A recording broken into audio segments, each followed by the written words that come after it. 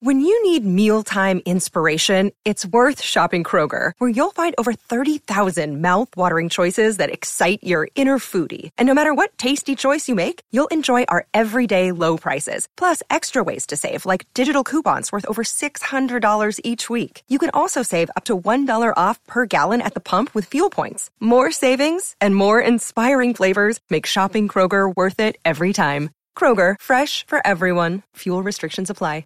Another day is here, and you're ready for it. What to wear? Check. Breakfast, lunch, and dinner? Check. Planning for what's next and how to save for it? That's where Bank of America can help. For your financial to-dos, Bank of America has experts ready to help get you closer to your goals.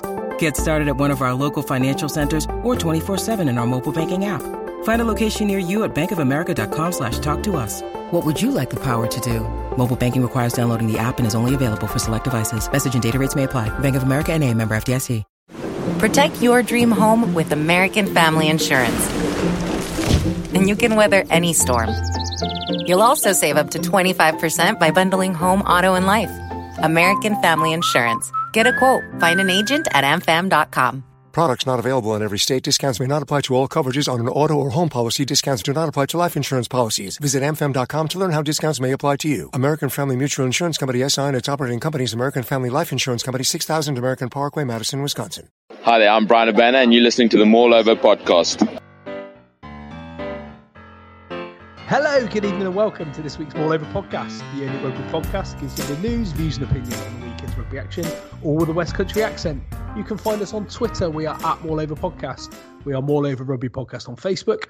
And you can find all of our podcasts and content on Anchor and Apple Podcasts and lots of other podcast repositories.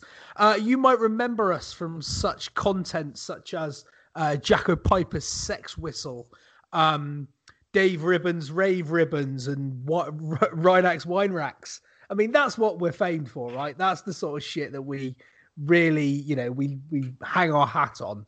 And most recently, I feel like the podcast has been drifting along in a shit show of lackluster rugby, which is nearly coming to an end. So, let's move on. I'm joined this evening by the nicest man in Cornish rugby podcasting that lives just outside of Newquay in a place near Goonhaven. That's Ben Eustace. Well, I very much live in a place that is Goonhaven. So I was trying to be generic as well as extremely specific. But you're actually physically in Goonhaven. I thought you were just on the periphery. I'd say we were on the. I'd call it New Goonhaven. No, it's very posh. Yeah, it's the other side of the garden centre. If that means anything to anybody that's listening. Love that. Love that. Yeah. The other side of the garden centre. Yeah. Pretty much everywhere in Cornwall. Yeah, not a euphemism, that either. Oh, yeah. Old Phil Elkins, he's the other side of the garden centre. Oh, yeah, well, you can talk about him because he's not here. He was planning on being here, the housewife's favourite. But unfortunately, his significant other has been called out to some kind of equine emergency. I think she's going to shut the gate after the horse has bolted, but we'll see what happens. And also our resident sports videographer and all round great guy who's here to talk all things. I'm not a videographer. All right, Students are videographers, mate. What are you then, mate? I'm a professional cameraman. Okay, sports cameraman. All-round great guy, newly self-proclaimed king of Hunstanton Golf Club, wherever he plays. Doug Andrews, Chinese lensman. How you doing, mate? Keeping it real, mate. Keeping it real. So, as I said in the intro, we tried to record. Was it 2 weeks ago? We tried to do a record. And it was made quite significant, obviously, that it was that shit that we decided not to put it out. I'm going to endeavour for that not to happen tonight. And even if it quite probably will be shit, at least we'll have some energy about it. Are you guys all right with that? I'm all right with that. I can't imagine it was as bad as we were making it out. But I mean, if you're saying it was, then it must have been. I mean, for me, and I'm a bit of a. I know you're a perfectionist, Russ. So Yeah, absolutely a perfectionist, and I like things to be just the way they are. Perfect. Oh, the irony. So the Premiership season is all done and dusted, thankfully. Finally, it feels like it's been going on forever. It's not, is it? It's not, is it? Well, no, you're right. It's not. It's not. Should we get into that now before we start talking about all the other stuff? Should we just talk about that first? Because it affects your team, Doug. More than anybody else's, and I know you're, getting rapidly towards apathy with the Northampton Saints. However, good result for us, really. 20-0. Recent results. Yeah. So I've seen a few interviews on BT Sport and different bits and pieces with different people. And the whole thing with Northampton is that they couldn't compile a squad based on their game against Sale in the Premiership Cup final the other week. They could then not field a squad because a large number of their players were isolating. They asked for dispensation from Prem Rugby, and they talked about all sorts of other stuff about getting players in on loan, none of which was possible. So they had to forfeit the game, which is kind of contradictory to what Prem Rugby have said, because they said that Northampton didn't try and get anybody in on loan. A shit show is probably a fair summation of it, isn't it? Yeah. But what evidence are you going off to suggest that it would have been anything else ever? No, true story. Saints finally gave in and actually decided that they weren't going to pretend anymore, and that they are, once they lost that European semi-final, literally just mailing it in. I reckon if you'd have given them the opportunity to have qualified for the quarterfinals of the European Cup, but lost every Premiership game 20-0, knowing that they weren't going to finish below 8th, they'd have taken it. They'd have probably snapped your hand off, because at least none of their props would be injured. I think most Premiership teams would, wouldn't they? For guaranteed Champions Cup rugby next season. Yeah, I think so. I mean, they finished in seventh, so even handing Gloucester that win, they knew that they were going to be. Yeah, it's cost them nothing. I don't think Worcester can catch us, can they? Worcester can't. The points difference is quite significant for Worcester. I think Worcester are 4 points behind Gloucester, so with a 5-point win potentially. So if Sale decide tomorrow, when all these tests come back, that they cannot field a squad and have to mail it in, then Worcester will qualify with a 5-point win and a 20-0 victory. But also that would mean Bath finish up in the top 4. Where I find it really, really hard to believe is I listened to Phil Winstanley on Rugby Tonight, and I listened to Steve Diamond, who, well, that's another story. Who they would say, all we've done is taken advice from Public Health England. I didn't know what the testing protocol was in the Premiership specifically, but apparently they had a test on the Thursday before their Saturday, on the Thursday after a midweek match. They then played, it was then 6 days until they played Northampton in the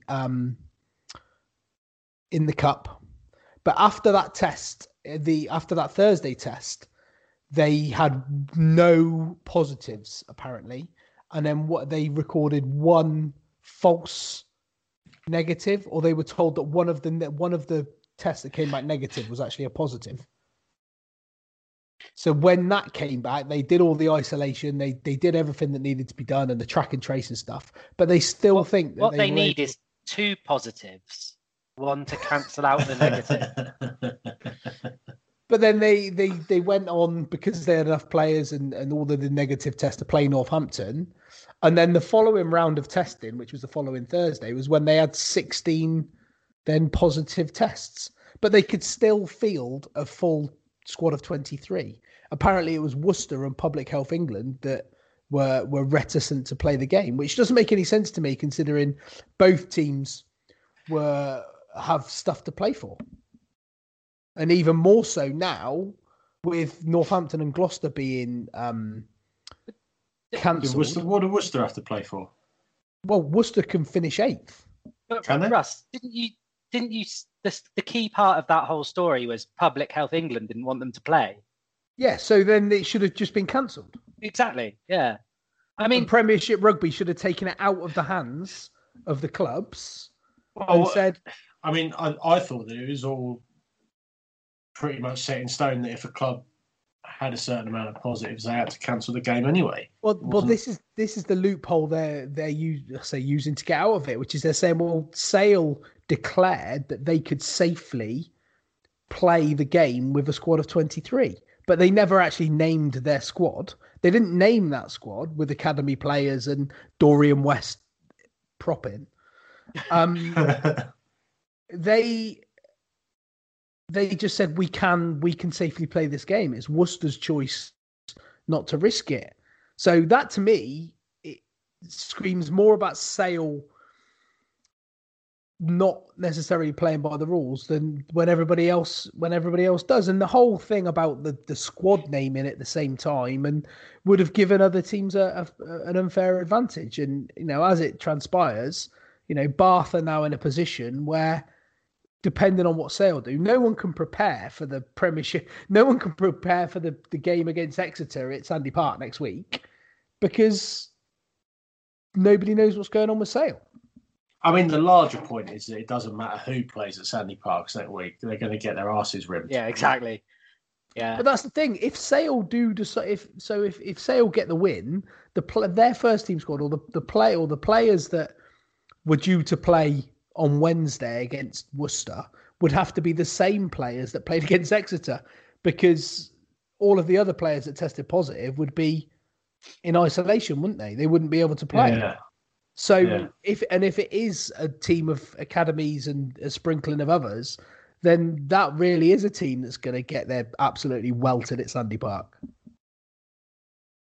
It's just a farce, isn't it? I mean, I gotta say, I took hardly any notice of this because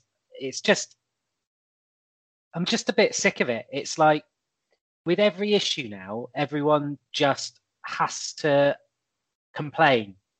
So it doesn't matter what it is in rugby, people complain and take a side based on their team. And I can see it if it's such an on-pitch incident, I can see it. But people are now basing their views on an epidemic based on which rugby team they support.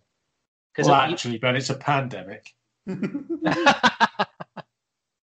You say pandemic, I say epidemic. But you had Sale fans saying, "Oh, who are you to deny these players their dream and stuff like that?" And it's like, well, is their dream to get dry bummed by Exeter at Sandy Park on a Thursday night while they've got a sore throat? It's just, and I just think this is exactly where this season was always going to end. They would have been better off just finishing it at the point where the season finished. And the next time, and if you wanted to take this player welfare route that we hear so much about, this would have been a golden opportunity to give all of those players 12 months off. And so the next time someone is banging on about a high tackle and player welfare, I just don't want to hear it because, they could have given them 6 to 12 months off. But where's the player welfare where they're rusty and they can't play? Welfare? Cameraman welfare, yeah, that's videographer welfare. Yeah. Hey, mate, the tennis is still going on. Yeah. Oh, but sadly, the women's cricket is finished. Do you know, there was a thing on Facebook the other day, and it says something like outstanding from whoever the bowler was, and it was a spin bowler, and she bowled 3 balls that went straight on, and the West Indian batters just missed every single one. They just swiped through across the line and missed them all. Not one of them span. 3 wickets. Outstanding. Yeah, outstanding. Absolutely outstanding. One of the thing that was going around when I got there was that there was a ball bowled in the second T20 that was clocked at 38 miles an hour, which I think is pretty much impossible to make bounce, isn't it? That's like that must have been the epitome of a moon ball. That must have gone at least 40 foot in the air for it to reach the batsman on the full. Anyway, right, rugby.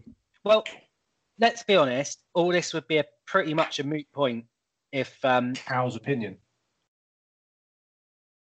I can't see that. Sorry, I was just pouring a Boona Havin. It would have pretty much been a moot point if Bath had turned up for the last 20 minutes. Saracens were always going to do something to ruin someone's day, weren't they? That's their MO. So what we're saying is it's pretty much Saracens' fault that we're in this position we're in now. Because if Bath had won the game, everything would have been put to bed. Yeah. Absolutely. And to be fair, Bath started really well, but yeah. I mean, you've segued nicely into that, Ben. Well, let's talk about Bath. That was the Sorry, idea. Shall we? That was the idea. Yeah, I mean, let's get off the controversial stuff. I mean, they wet the bed, didn't they? Basically, and Saracens. Well, Doug's right. They wanted to spoil the party, and as soon as they scored to make it 17-10, I think that was inevitable that was going to happen. I think it's almost. I'm not even that disappointed because I think that would be quite good ammunition for Bath next season. Just look back at that game and learn from it and use it as a motivation. And we might as well win something in a season that counts. To be quite honest, I think they've got the basis of a good side there. I think Hooper's kind of built it. Hooper's built it in his own image a little bit, but whoa. That's English for stop a horse. What exactly has Hooper built? I think he's built a side that's solid up front. So who's he brought in? Well, they've brought in quite a lot of that front row, haven't they? Stewart, Boyce, Judge. You've brought in McNally, Stoke.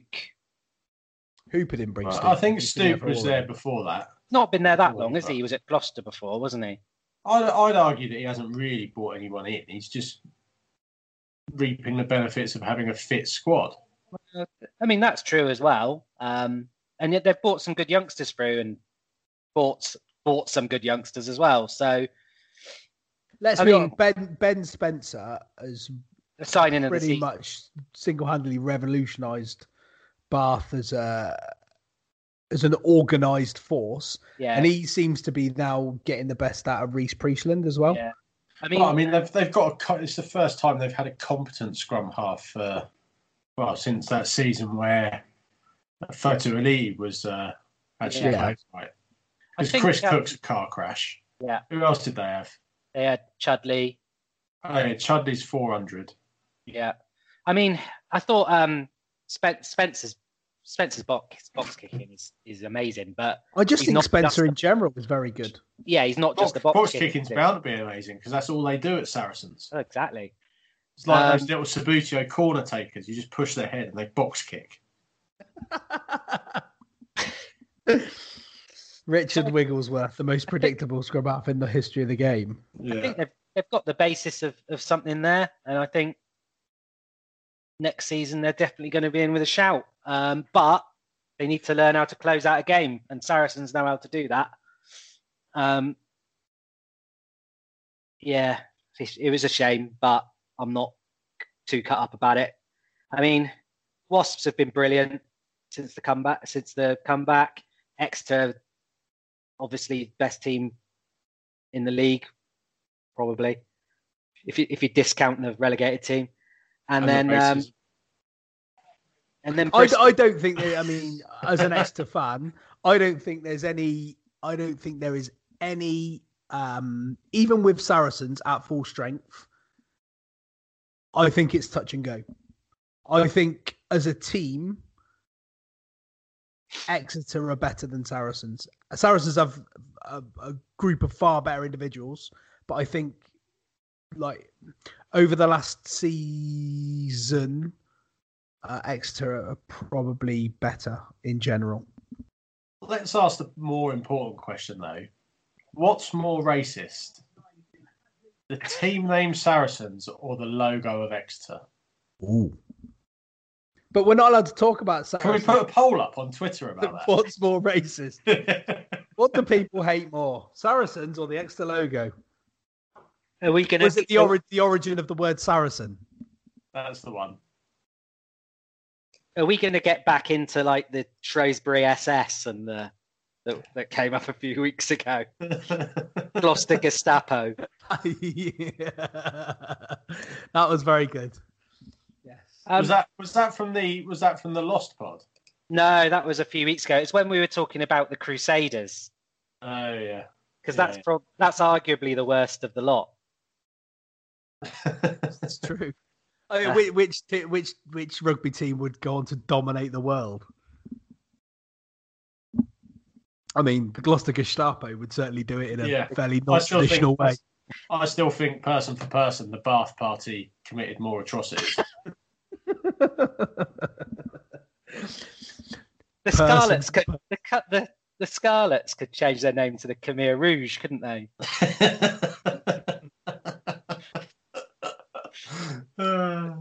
Yeah, I'm trying to shoehorn just go for the Tamil Tigers. I'm trying to shoehorn the Veor-kong in here somewhere, but I'm gonna have to think about it. There's got to be some Cornish team down there, and they with a Kong in their name. Well, if not, I can make one. Yeah, do. The Veor-kong. The Veor-kong. The Veor-kong. I mean, that's pretty rich, isn't it? That is amazing. I mean, to be fair, the Pirates, yeah, not renowned for their friendliness, were they, Pirates? No, floating rapists, as I once heard them described as. Oh, this is better. This is why people come to them all over. Yeah.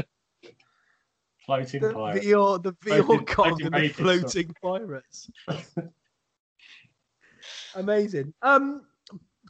Back to some kind of rugby. I just keep thinking of floating rapists. I mean, can we use that as a title for the pod? I don't know. Probably not. But the draw against Saracens actually puts Bath 3 points ahead of Sale. So, if Sale need to win on Wednesday, I don't think with Worcester being able to catch. Oh no, they can't, can they? I thought they could, but they can't. They could catch Northampton, but they need like 100-point swing. That's right. Because I'm looking at. Just depends, doesn't it? Like who've Sale got? If they all suddenly don't have COVID, then they're going to win, aren't they? But they could still be putting out Steve Diamond's auntie yet. I was still looking at a table that didn't have the 20-point Gloucester win on it. So yeah, it's very difficult. Northampton have got minus 109 points difference, and Worcester have got minus 200. So a 5-point victory with a 90-point swing would just about do it. So feasibly, Worcester could just go, well, it doesn't mean anything. We're not going to do that. They could mail it in, which would mean curtains for Bath. But equally, if I was Worcester and, Sale could put a team out with clear COVID tests, then I would do it and just go and smash them to pieces anyway. But then they got to travel to Manchester and, hotbed of COVID and all that sort of stuff.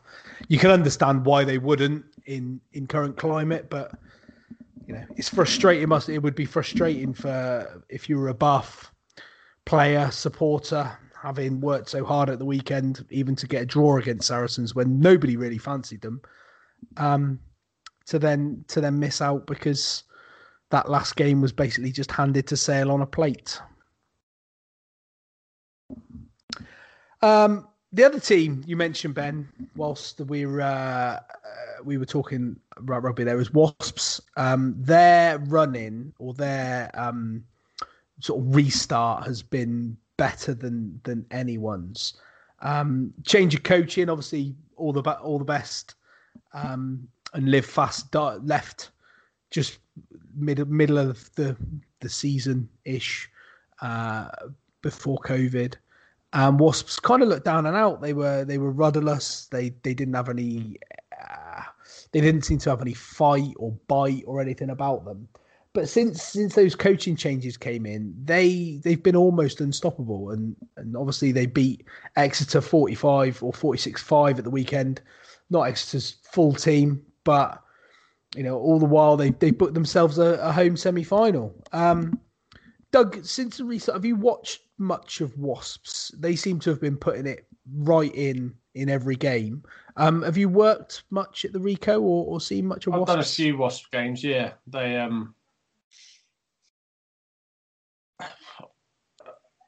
I think they were suffering a bit from what Saints suffered with at the end of Malander.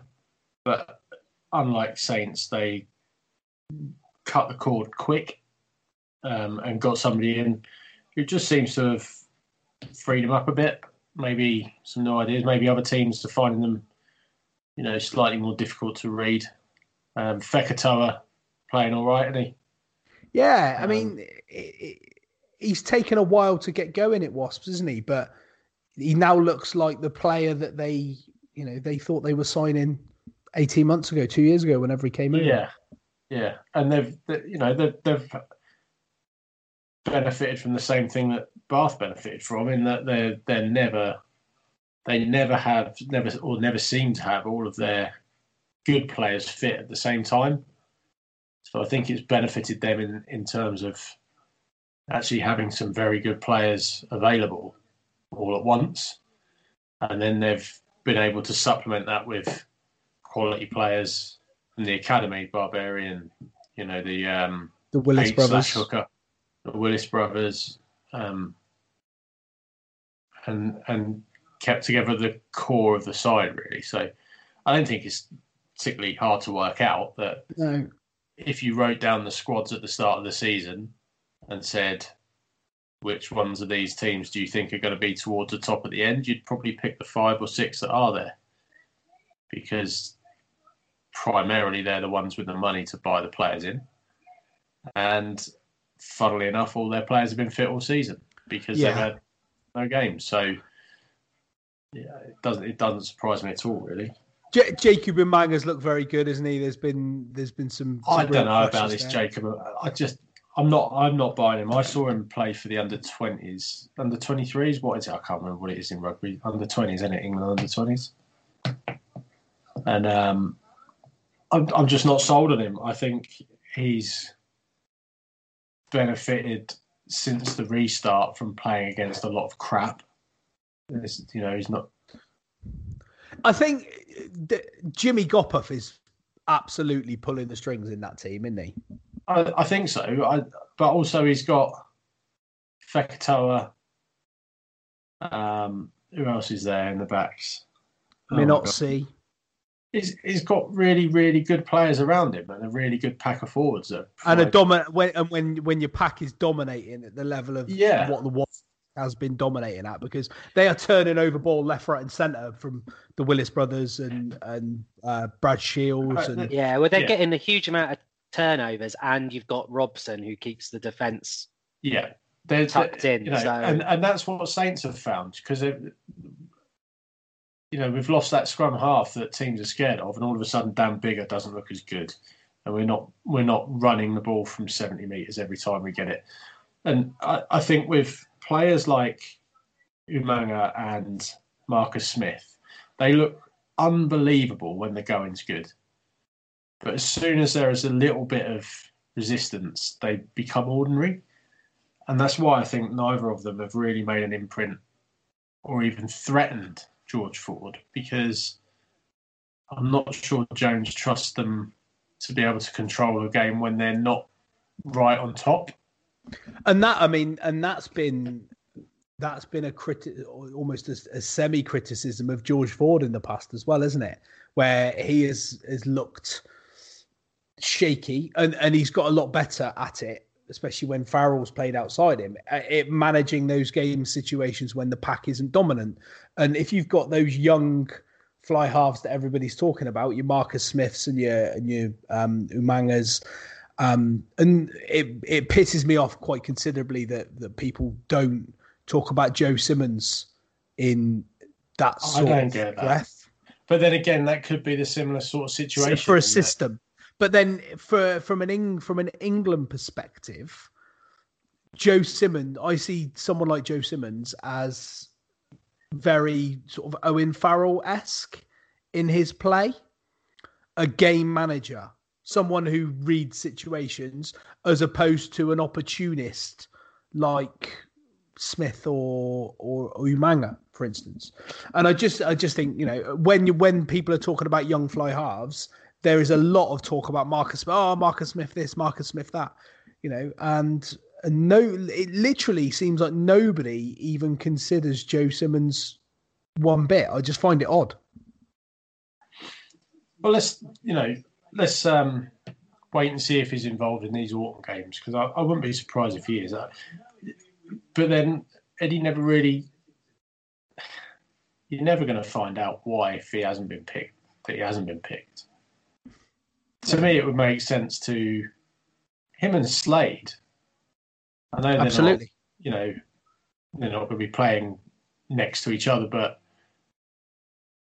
that would seem to make sense to me, especially if I don't know if they pick Simmons at 8 as well, with however many extra players there are in the pack. If I don't know, he just doesn't. I think Jones sees Exeter as a purely system-based team. That's why I don't think that the squad's completely full of their players. I think he picks Slade because he's probably their most naturally talented player.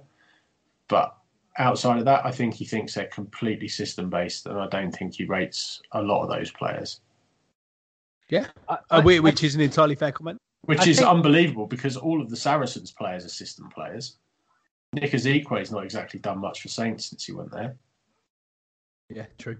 I think Slade does stand out when you watch Exeter, just in that he's. I don't want to say class, because all of Exeter's players have got class, but he's got that sort of ease that the very best players have, which I wouldn't say that all of them do. I think Simmons was brilliant in the semi-final, but then most of the Exeter team was once they tired the French out. They really got on top and played really well, and it was interesting that Baxter did tell them tell the commentary team they were going to do that after about 25 minutes. Well, it's not rocket science when you see the way that most French sides have operated in the last 20 years. They pick a big old pack, and then how many you can watch. It took a bit of confidence to say that on live TV. 100%, yeah. Even if that was the plan, because they were second best at the time. At the time they spoke to Baxter, they were right under the cosh, and they were a couple of a missed tackle here or there away from almost being out of sight. Yeah, and I've digressed a little bit from what I was trying to say, but I think when you watch Exeter, he stands out as the sort of classiest player in terms of style. I think Simmons can't do much more, and it'll be just up to whether Eddie likes the look of him or not. But I don't think on the England front they're gonna there's much need to make too many changes. I mean, that side got to a World Cup final, so Ford and Farrell are both still in their 20s. So I don't think there's 3 spots. I think it is going to be a sort of fight for one spot with those 3 young players. And personally, I'd go for Simmons at the moment. And maybe it's a style thing that, if they're going to have a number 22 on the bench, or the number 23, the utility back, would be someone like Simmons who could potentially slot into fullback, for instance.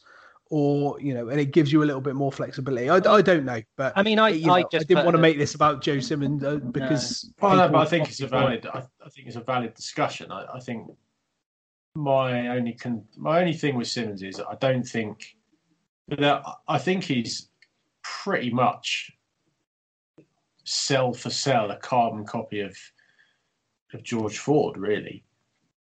I don't think there's any magic about him. I think he's just a very functional, move your team around the pitch kind of player.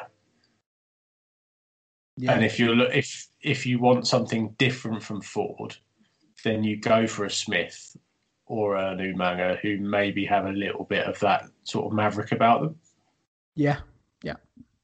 I mean, I would put Simmons as a direct. If you had Ford and Farrell at opposite ends of a scale, I would put Simmons right in the middle of that.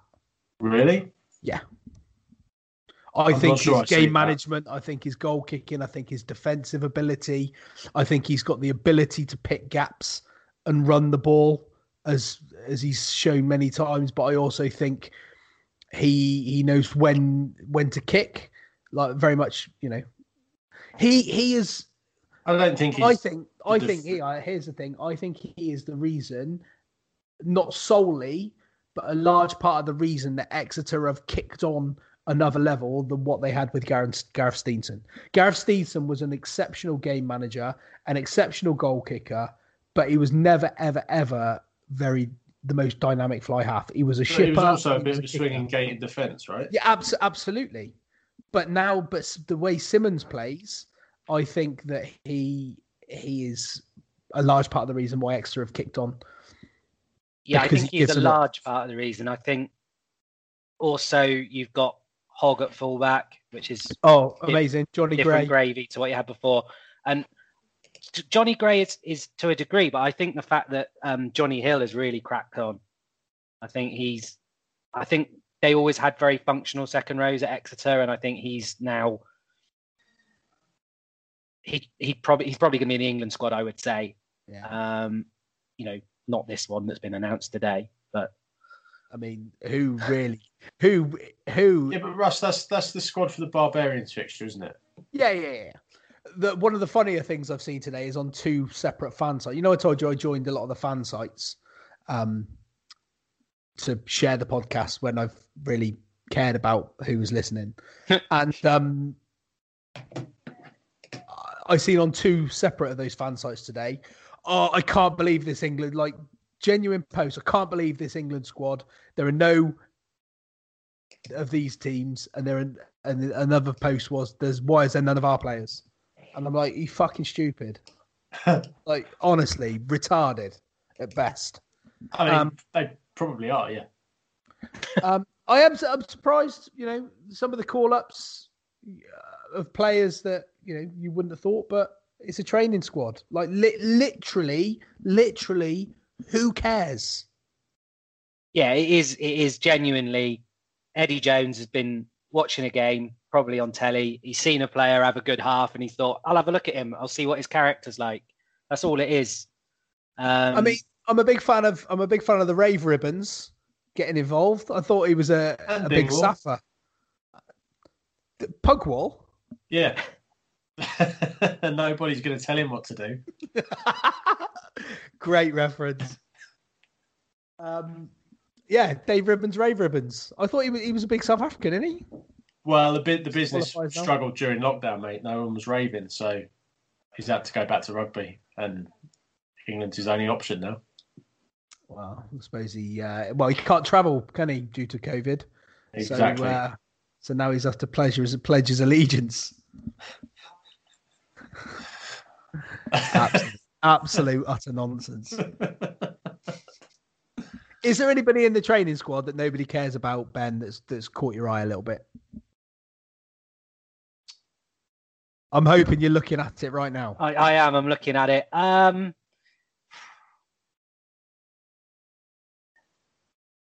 Not really. I mean, Thorley and Dombrandt.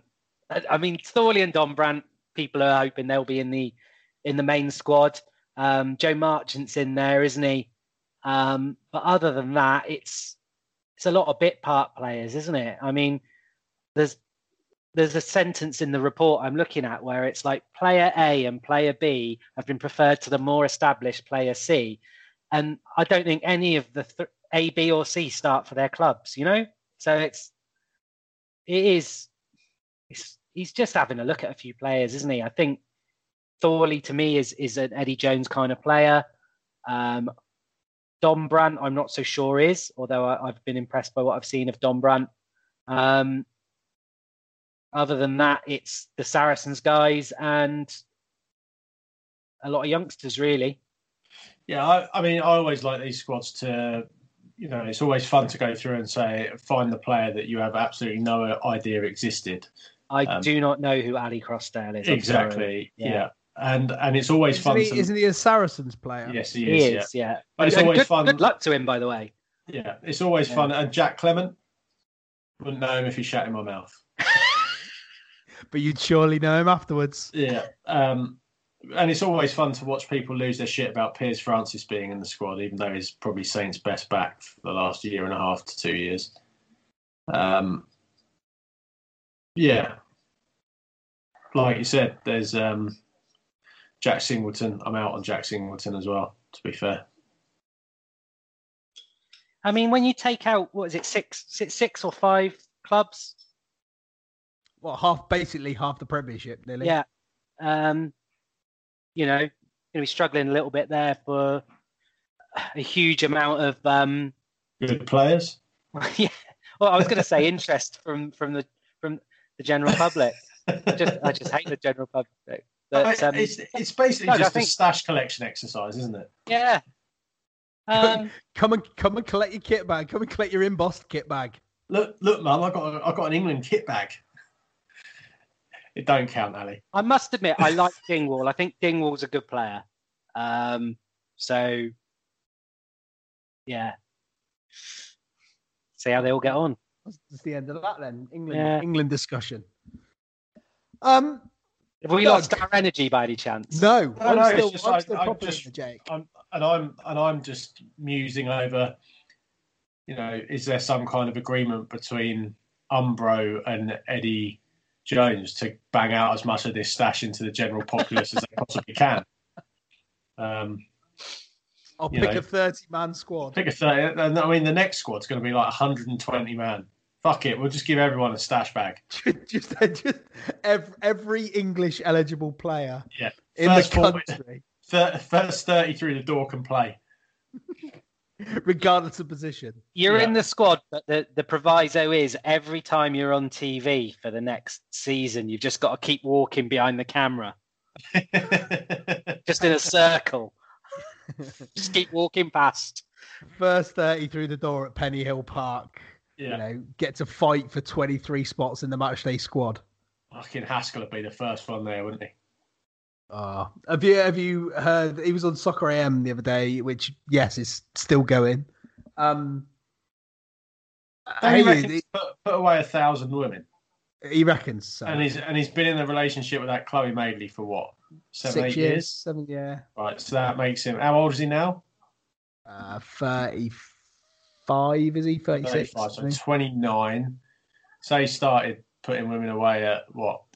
17? Yeah. Yeah, so that's nearly 100 a year. One every 3 days. 3.5 days. Yeah. Prolific. Considering he plays rugby on one of those days. Yeah. Church on one of the others. Yeah. And don't forget he's got to do his 8 gym sessions a day. Then he's got to write books about cooking and all that kind of stuff. So it's an interesting claim, isn't it? I mean, I'm just going to call bullshit on it. I'm calling bullshit on you, Haskell. Anybody that's claimed to, have bedded X amount of women, anybody that puts a number on the amount of people they've slept with is clearly timesing it by 10. So 10 with us, yeah. Yeah. I mean, well played. The trouble he had counting Italians in malls. Figures might not be his strong point. There's at least 400 people in that mall, sir. which by proxy makes it a mall. Yeah, and in the same week that James Haskell brings out a book, another one of our favourites, Joe Marler, also brought out a book. Surprised, rather read Mein Kampf while getting anally bleached. It's very Nazi heavy this week, isn't it? Is that another possible title? Nazi heavy. Oh my word. Right. Just bet he comes across as such a nice guy. Struggles, doesn't he? Struggles. Got struggles. Keep hearing good things about Dylan Hartley's book, though. Might have to have a look at that. Yeah, but you love him, so I don't read. All right, it's a thing. No one looks surprised today. Said couldn't, just said I don't. Doug, you were at the Stoop yesterday. Is this because the London Irish contract has run out at what do we call it? Yes. The Reading ground. It is. The Medeski. And they're not yet allowed to play at Brentford because I guess they've only just opened that stadium. Yeah. So there's a little bit of crossover. Well, so at least doesn't start until next season. Oh, right. Okay. So they playing at the Stoop. Oh, next season as in middle of November. Yeah. Next month. Okay. So, but obviously you were there yesterday for London Irish versus Bristol in a game that kind of didn't really mean anything. Bristol were always going to put it away.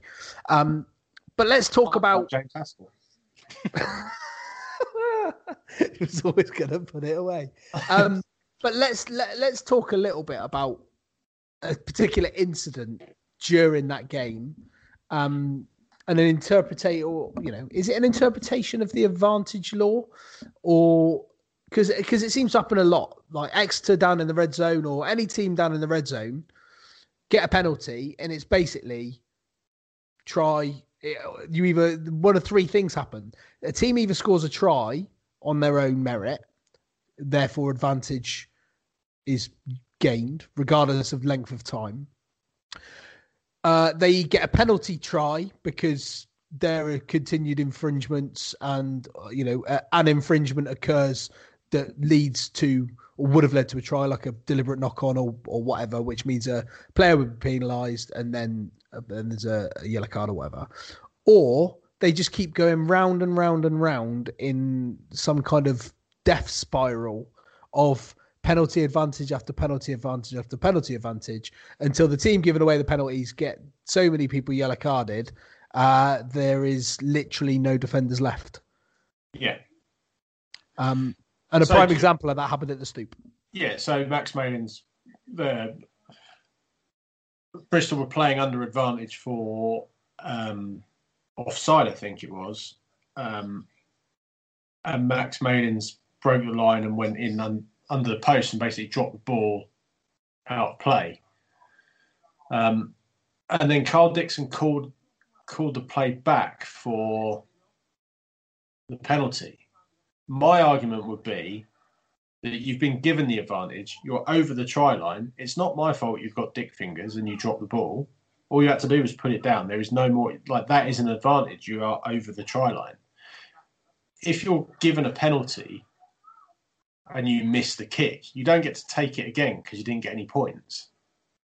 The advantage was there. Put the ball down, you score a try. There was no one near him. It just in the world we live in at the moment, where everything is analysed and scrutinised and everything's got to be by the book, the penalty advantage law is the single most weirdly officiated and under-questioned rule in any sport I know.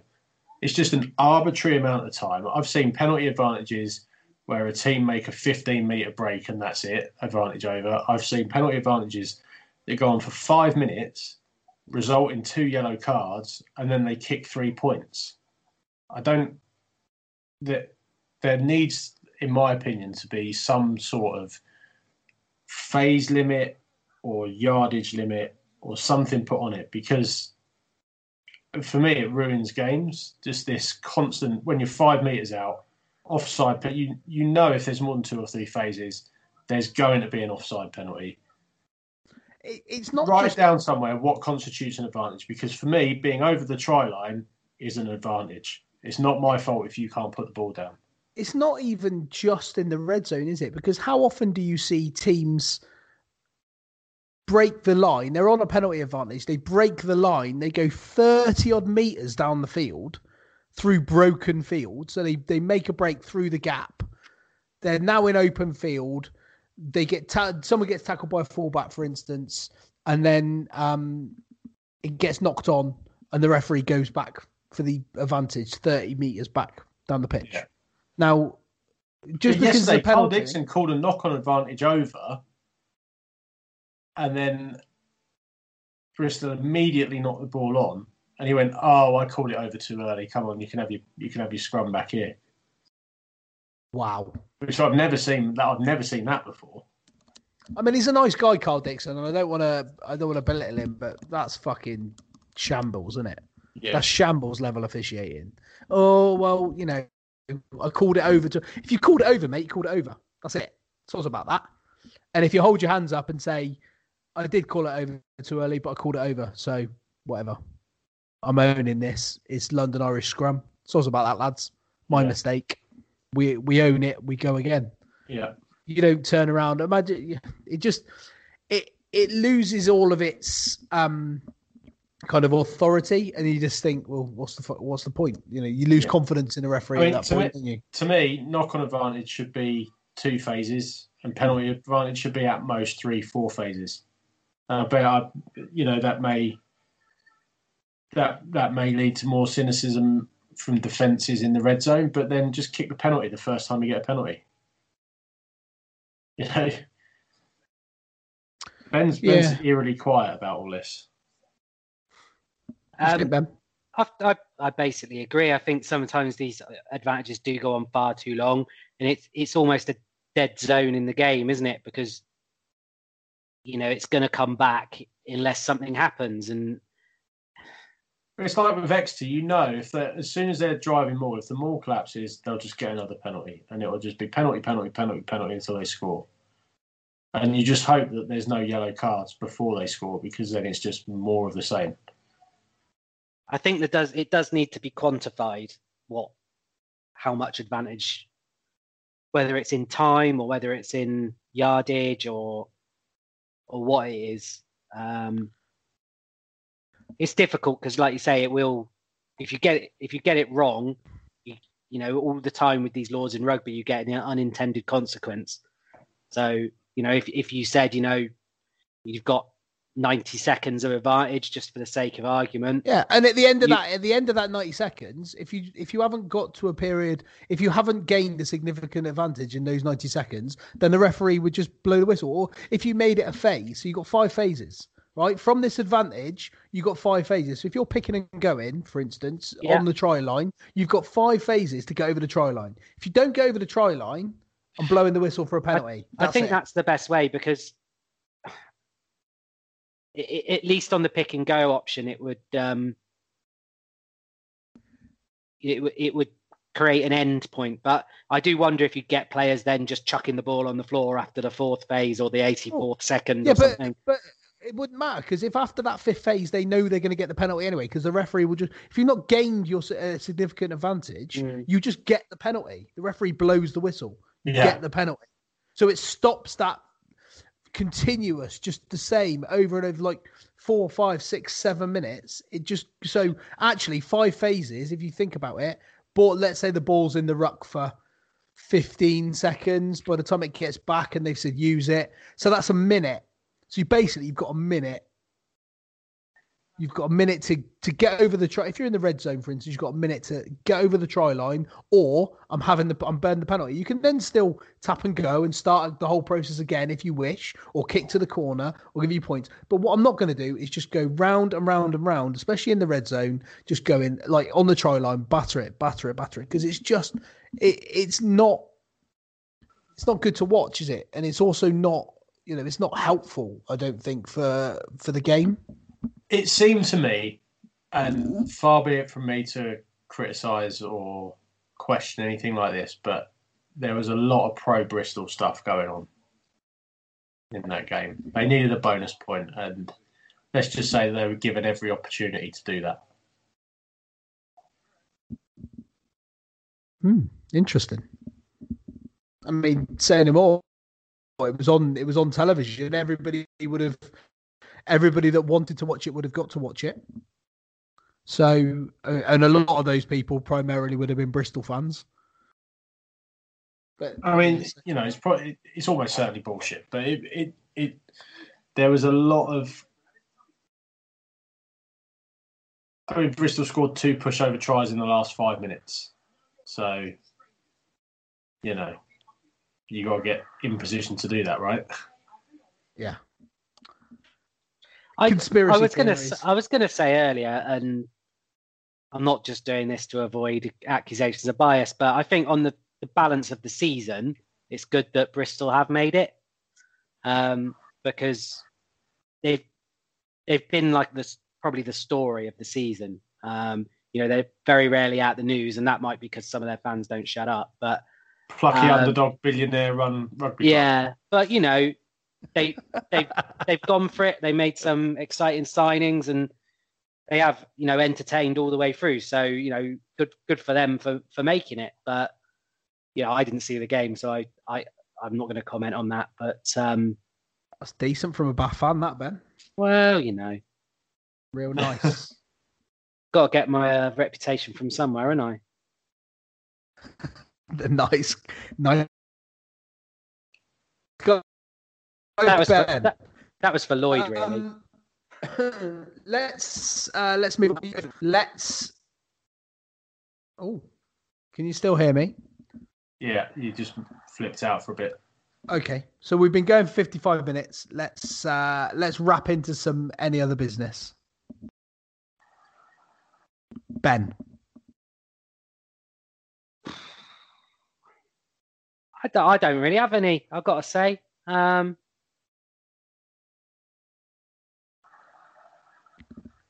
Premiership Rugby. Okay then, mate. Okay. Premiership Rugby could have done the app just as well as the government have, but other than that, nah, I'm good. Nice one. Doug. I'm trying to keep things positive because of how last week went, or the week before, or whenever it was. Mate, any other business can be whatever. It's already been 100 times more positive. We mentioned floating rapists and the Veor-kong. So, that's a win as far as I'm concerned. If anyone from Veor does listen, can you at least consider that for a Sevens name? Please. The Veor-kong Sevens. We could have gone with Charlie Quinns, couldn't we? Yeah. Very good. Yeah. Have I got any other business? Do you know what, Russ? For once, no, really. I think life's just ticking along at the moment. It's not too shabby. I've got nothing really to complain about. I wish that divorces were easier to sort out. But other than that, no. Life's pretty good, mate. I can't imagine you're the only person in the country that thinks that, mate. Welcome to the Marriage Over podcast. Certainly isn't the long marriage podcast. And she won't let me see the children, Fernando Innings. Literally. Oh, fucking hell. Yeah, well, I suppose with that in mind, I haven't really got anything to say either. I was going to mock Donald Trump and the presidential debates that were fucking... I don't know if either of you saw that utter shit show that was, The only way when he called him a clown. It was fantastic. The only way that presidential debate could get any worse is if it were promoted by Eddie Hearn.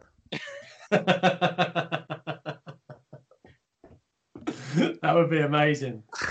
Can you imagine Eddie Hearn promoting in Matchroom Towers, promoting a presidential debate, just the two of them, or like either as a proper promotional press conference where they do like the square up afterwards. Remember Mallet's Mallet?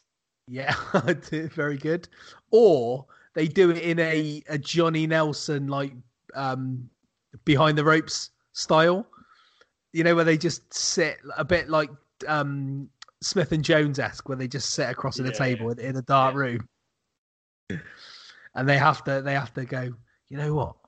When it gets to it, and we're stood in the ring, and I'm facing you down, I'm gonna smash your face in, and you won't even see it coming because I'll be too quick, and it'll be lights out.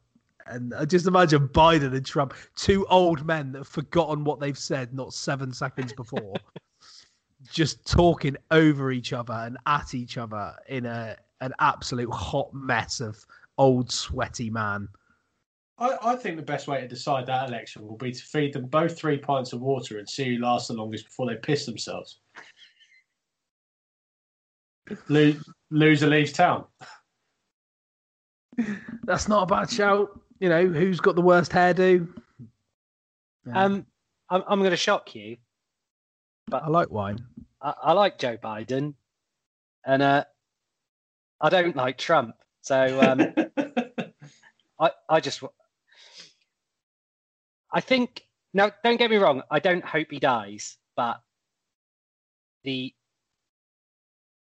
anyone was gonna catch COVID, it was Trump, wasn't it? Yeah. Because it fucking stinks, though, doesn't it? Do you not think it stinks of? Look at me, guys! I've caught COVID, I've beat COVID, and now I'm bouncing back. I just think because he decided it wasn't macho to not get COVID, he's just been asking for it for about 3 months now, and because they've all caught it, haven't they? All like his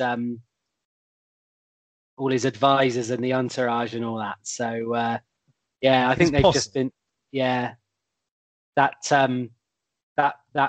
witch that does the press conferences has got it now. So it's a funny old situation, isn't it? But I'm not feeling too sorry for him, put it that way. No, agree. I mean, I can't see that Joe Biden is the most dynamic president that America are ever going to have. But on the other hand, he's not Donald Trump, is he? So I think that he might do all right. That's it, I think. So we've got the Premiership semi-finals this week. Whoever gets to play Exeter at Sandy Park for a dry reaming. And then Wasps at home to either Bristol or Sale, I guess, isn't it? It's Bristol or Sale. I'll be there. Are you going to be at the Rico? Are you this weekend? I'm going to be at the Rico for the rugby, and then I'll be at the Rico for the darts later that evening. Well, stay away from the Sale players, mate. Just call it double bubble. Oh man, double bubble. Videographer on double time.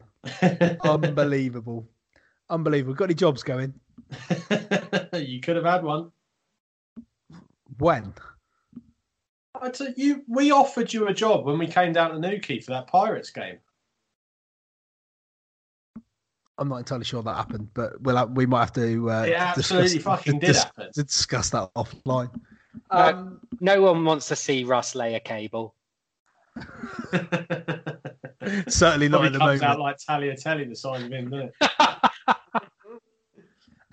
And then the week after that is the European finals are the week after that, aren't they? And apparently Racing have got loads of general COVID as well, and that's final's going to be at Ashton Gate. Do you work on any of the European rugby, Doug? I will not be. No. Because that's at Ashton Gate, isn't it? The European final. Yeah. So, which probably suits Exeter down to the ground, 60 miles at the M5. The first European final in years that's really easy for us to get to and no one could go and watch it. I know, yeah. Oh, the irony. Right, let's get out of here. It's been an absolute pleasure. It's not been anywhere near as bad as I was expecting it to be. So, although that may be a matter of opinion by the time you've got this far. Thanks for listening. We'll be back at some point. But yeah, it's been a pleasure. Go well.